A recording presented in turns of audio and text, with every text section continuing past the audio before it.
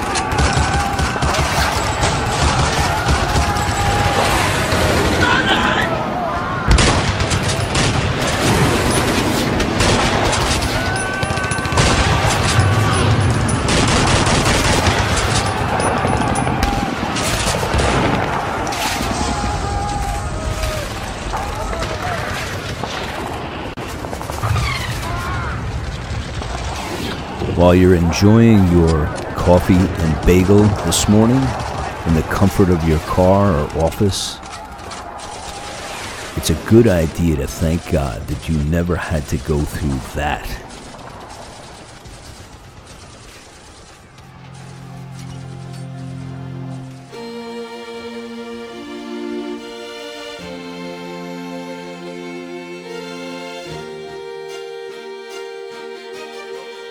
Yes, today, June 6th, 2019, it was a long, long time ago that we actually defeated the tyranny of the Third Reich.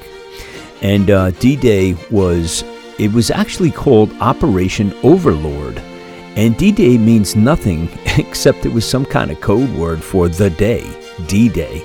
So it really means nothing, but it meant everything, because we're going to get into exactly what happened on that day and how we came within a couple of whiskers of having a life that would be unimaginable, because we had God on our side. And all of these situations that happened were, people call them coincidences. Well, they weren't. There was tremendous prayer pouring out of the United States and Great Britain and many places around the world for our soldiers, our generals, our commitment to make sure that this atrocity did not go unchecked. And I want to get into all of that and see if we can, uncover why the great men and women of those days, especially the ones in battle, the generals, Eisenhower, Churchill, all of these men were praying publicly to the Lord for help in this hour of need, this dire, dark hour of need. And then post-war, after the victory, they also thanked the Lord publicly for his blessings. And there was much divine intervention about D-Day, and I want to get into the whole thing today on the Dharmic Evolution. Welcome, everybody. Here we go, back to D-Day.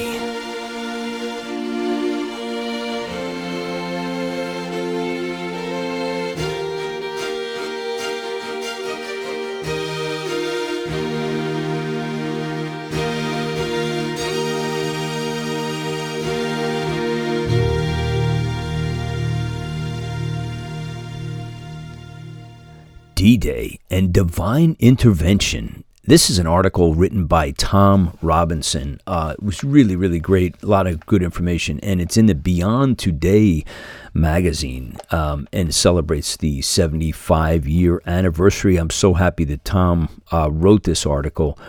And there's so much good information. I think it's really, really important for us to celebrate this day because we're living a free life, a free, wonderful life because of the sacrifices that so many men died on the beaches of Normandy and throughout the entire World War II campaign. So just to honor them and to look back, and there's men dying every single day now who are just in their 90s, who were there as 18 and 20-year-olds fighting on those beaches. So I think it's been reported several hundred a day are dying because, they're elderly, and there won't be any left to talk to about that unbelievable day after a short time. So it's been 75 years, June 6, 1944, when Western Allied forces during World War II launched the largest invasion in history.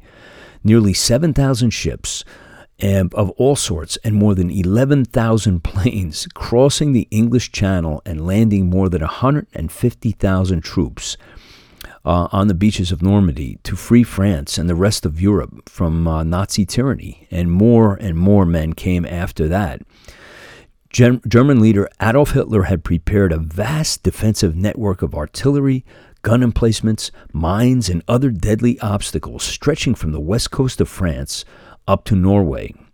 This Atlantic wall had to be breached for the Allies to press forward and defeat this evil, genocidal regime that, with its Axis partners, was intent on continuing the carnage of many millions while trying to conquer the world. Famed war correspondent Ernie Pyle, who arrived at Normandy the day after D-Day, noted that the Allies achieved victory with every advantage on the enemy's side and every disadvantage on ours. Yet, as he wrote, the total Allied casualties were remarkably low, only a fraction, in fact, of what our commanders had been prepared to accept. Pyle concluded, "Now that it's all over, it seems to me a pure miracle that we ever took the beach at all. What was miraculous about D-Day, and why would God have intervened?"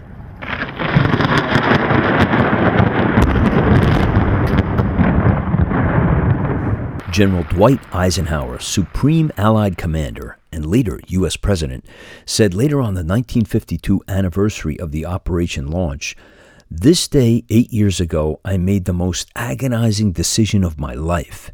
If there were nothing else in my life to prove the existence of an almighty and merciful God, the events of the next 24 hours did it.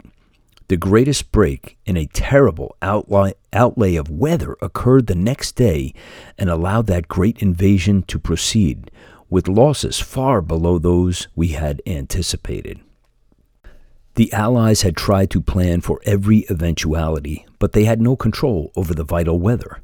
They hoped for good weather to make the 100-mile sea crossing to Europe, as had miraculously occurred in the mass evacuation from Europe at Dunkirk early in the war. What they didn't realize was that bad weather, the windiest in 20 years, would hand them success beyond all expectation. D-Day was originally scheduled for June 5th and could only be postponed for the short term to the 6th or 7th, while the tides were still low and the moon was full for visibility, along with clear weather, especially for clearing or avoiding mines in the surf. Otherwise, it would have to have been put off for a good while later.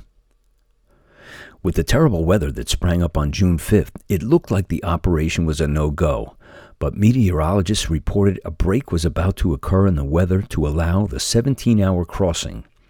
Though there were as yet no signs of any calming, Eisenhower made the agonizing decision for the ships to launch on the 5th, to arrive the next day, in the face of severe winds. As it turned out, the weather was only marginally better on the 6th, yet enough for the invasion to succeed even with weather-related losses.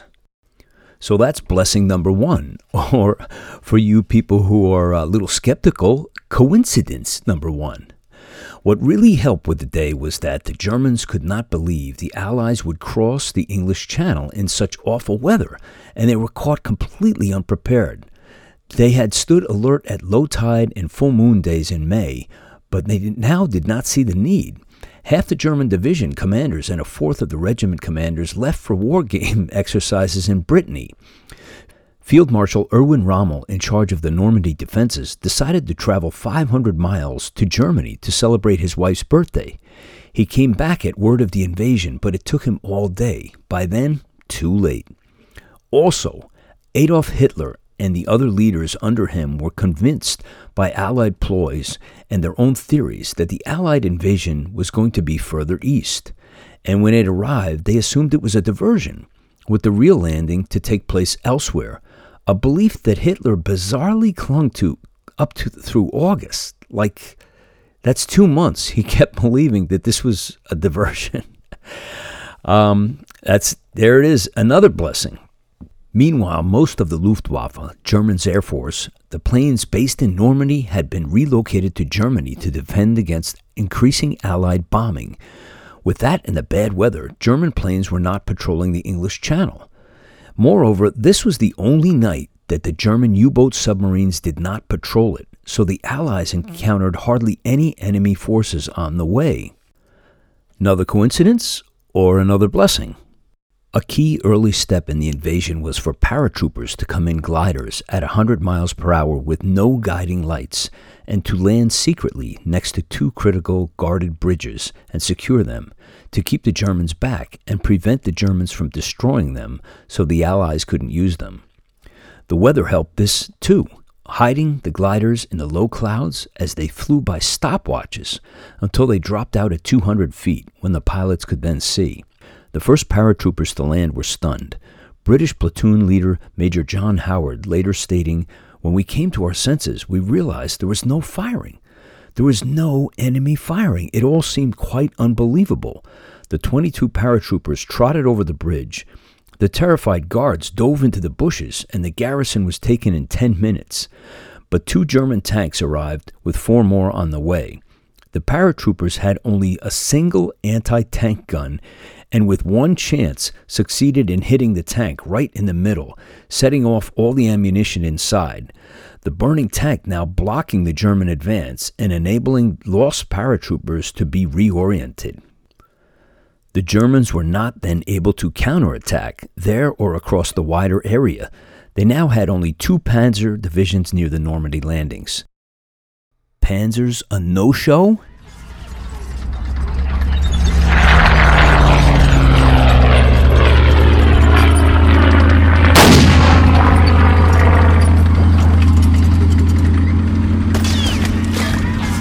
Early in the morning, Field Marshal Gerd van Rundstedt ordered these to move in, not believing such a large-scale invasion could be a deception. But he had to get approval, as these forces were under the German High Command.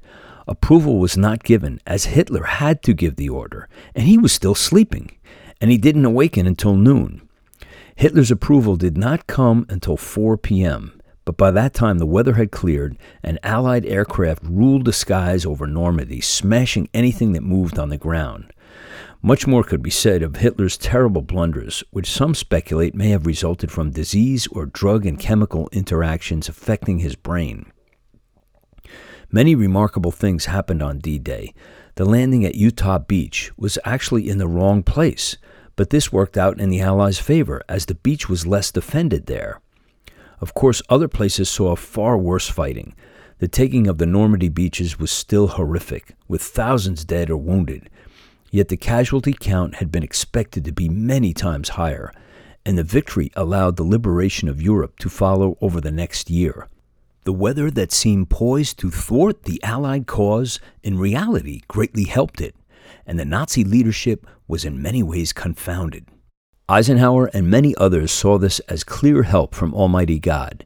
In fact, newspapers at this time declared the events of D-Day, Dunkirk, El Alamein, the Battle of Britain, and a number of other battles to be miraculous, particularly in the wake of widespread prayer to God for deliverance. General Eisenhower told the troops embarking for Normandy, "The eyes of the world are upon you. The hopes and prayers of liberty-loving people everywhere march with you. The tide has turned. The free men of the world are marching together to victory. I have full confidence in your courage, devotion to duty, and skill in battle. We will accept nothing less than full victory. Good luck, and let us all beseech the blessing of Almighty God upon this great and noble undertaking. British Field Marshal Bernard Montgomery had told the troops, "Let us pray that the Lord, mighty in battle, will give us victory." As the forces approached Normandy, U.S. President Franklin Roosevelt took to the airways with this call, "In this poignant hour, I ask you to join with me in prayer." He publicly prayed, "Almighty God, our sons, pride of our nation, this day have set upon a mighty endeavor, a struggle to preserve our republic, our religion, and our civilization, and to set free a suffering humanity. They will need thy blessings. Their road will be long and hard. They fight not for the lust of conquest. They fight to end conquest. They fight to liberate. They yearn but for the end of battle, for their return to the haven of home. Some will never return. Embrace these, Father, and receive them, thy heroic servants, into thy kingdom. And for us at home, help us, Almighty God, to rededicate ourselves in renewed faith in thee in this hour of great sacrifice. Many people have urged that I call the nation into a single day of special prayer.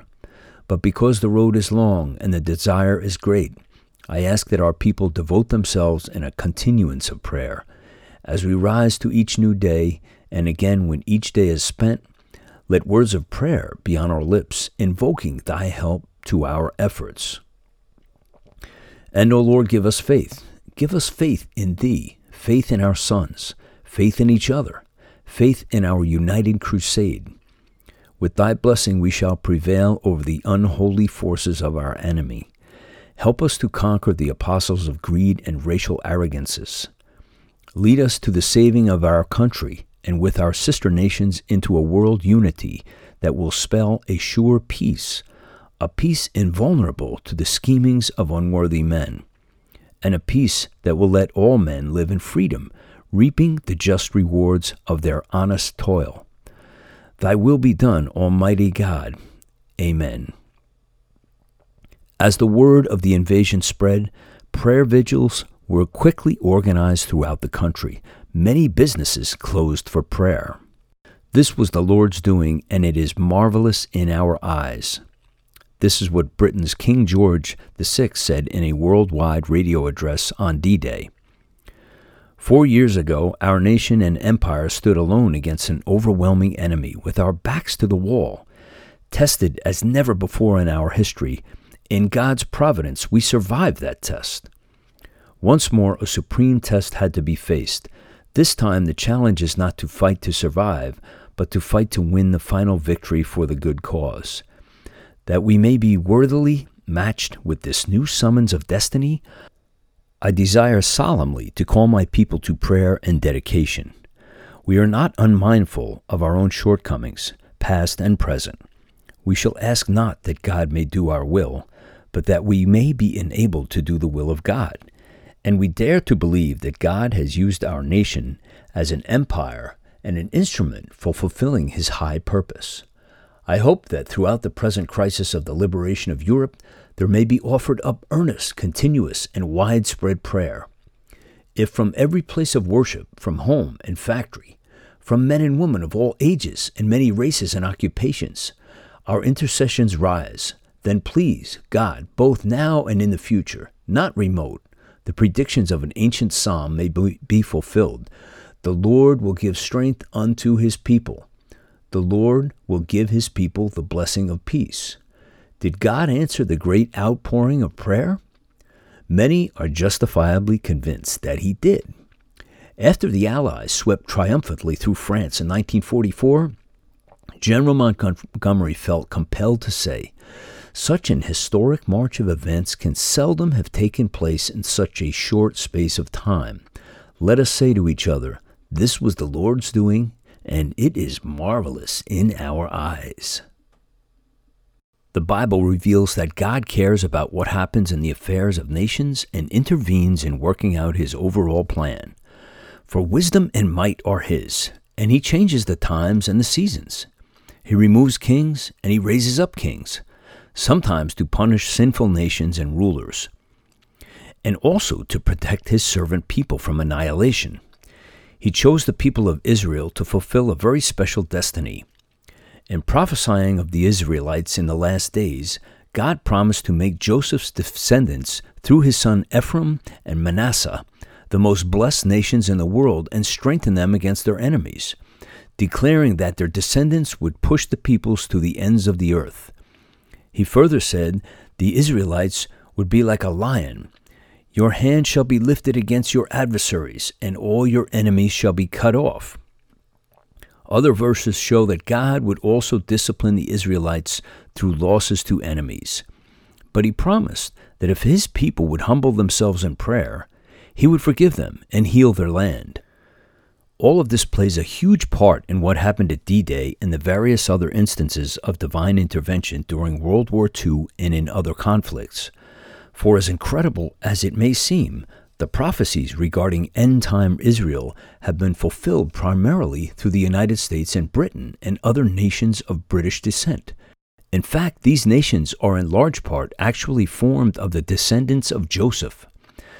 Though this truth is unknown to most, many over the last few centuries have had a sense of the promises to Israel applying in some ways to these great Bible-believing nations. Observe what Winston Churchill, British Prime Minister at the time of D-Day, said in his memoirs of the First World War regarding an encounter with Scripture just after he took charge of the Royal Navy.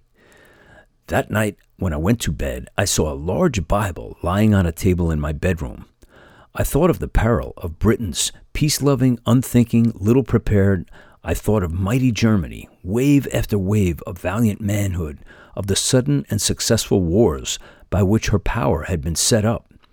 I opened the book at random, and in the 9th chapter of Deuteronomy, I read, Hear, O Israel, thou art to possess nations greater and mightier than thyself, a people great and tall, of whom thou hast heard say, Who can stand before the children of Anak?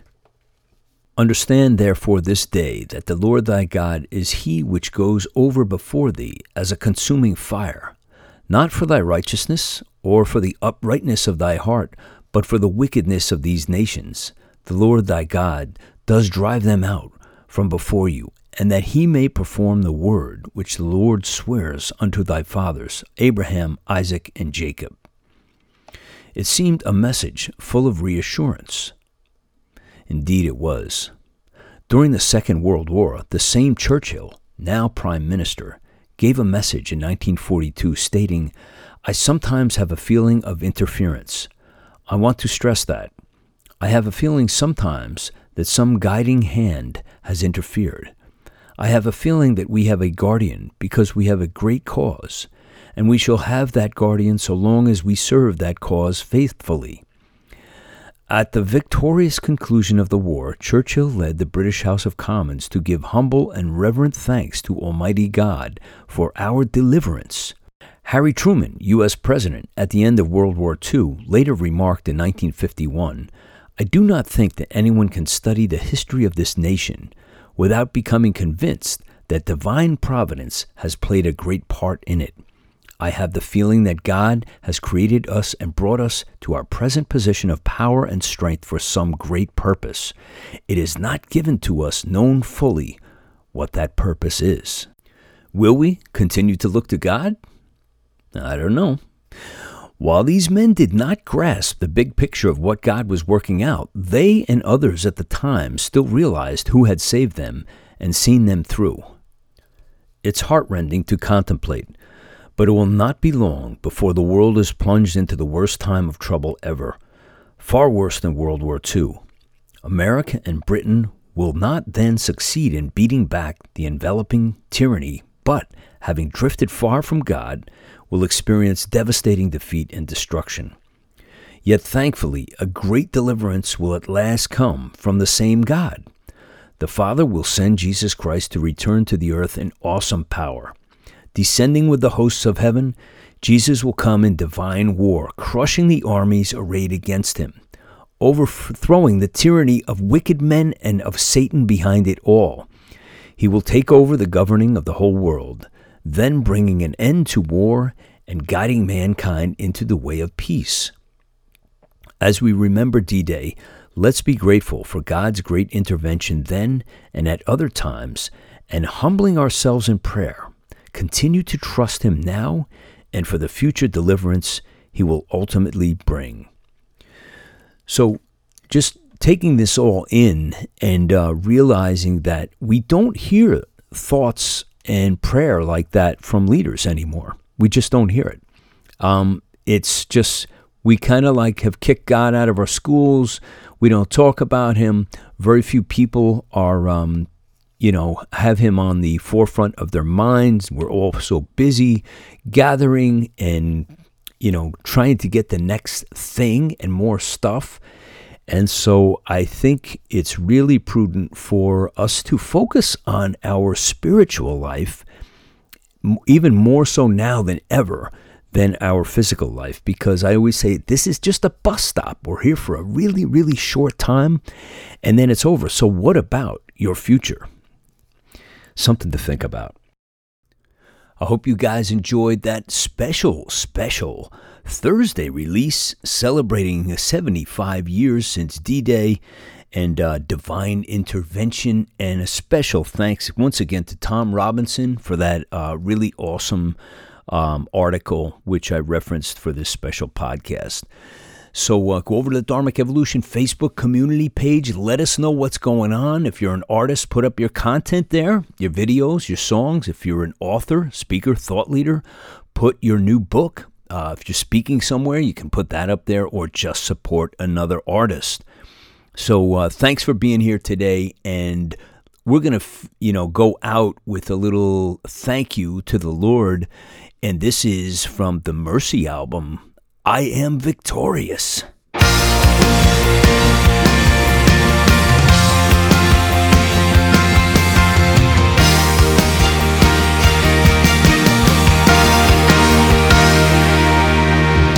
Stand firm with the belt of truth wrapped around your waist, and the breastplate of righteousness committed to your faith. Fight against the power of the evil one. Unleash the word of God until the battle's won.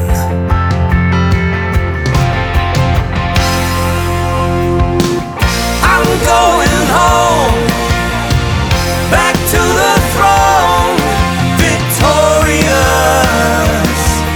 It's glorious. I've many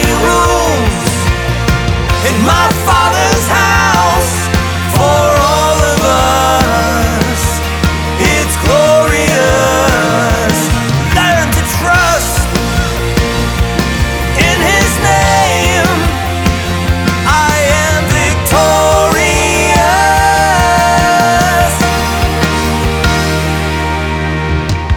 Armies of angels gather in the twilight sky. Legions of lightning striking where the darkness lies. Salvation speaks to the promise of eternal life. All your earthly treasure will simply turn to dust and die.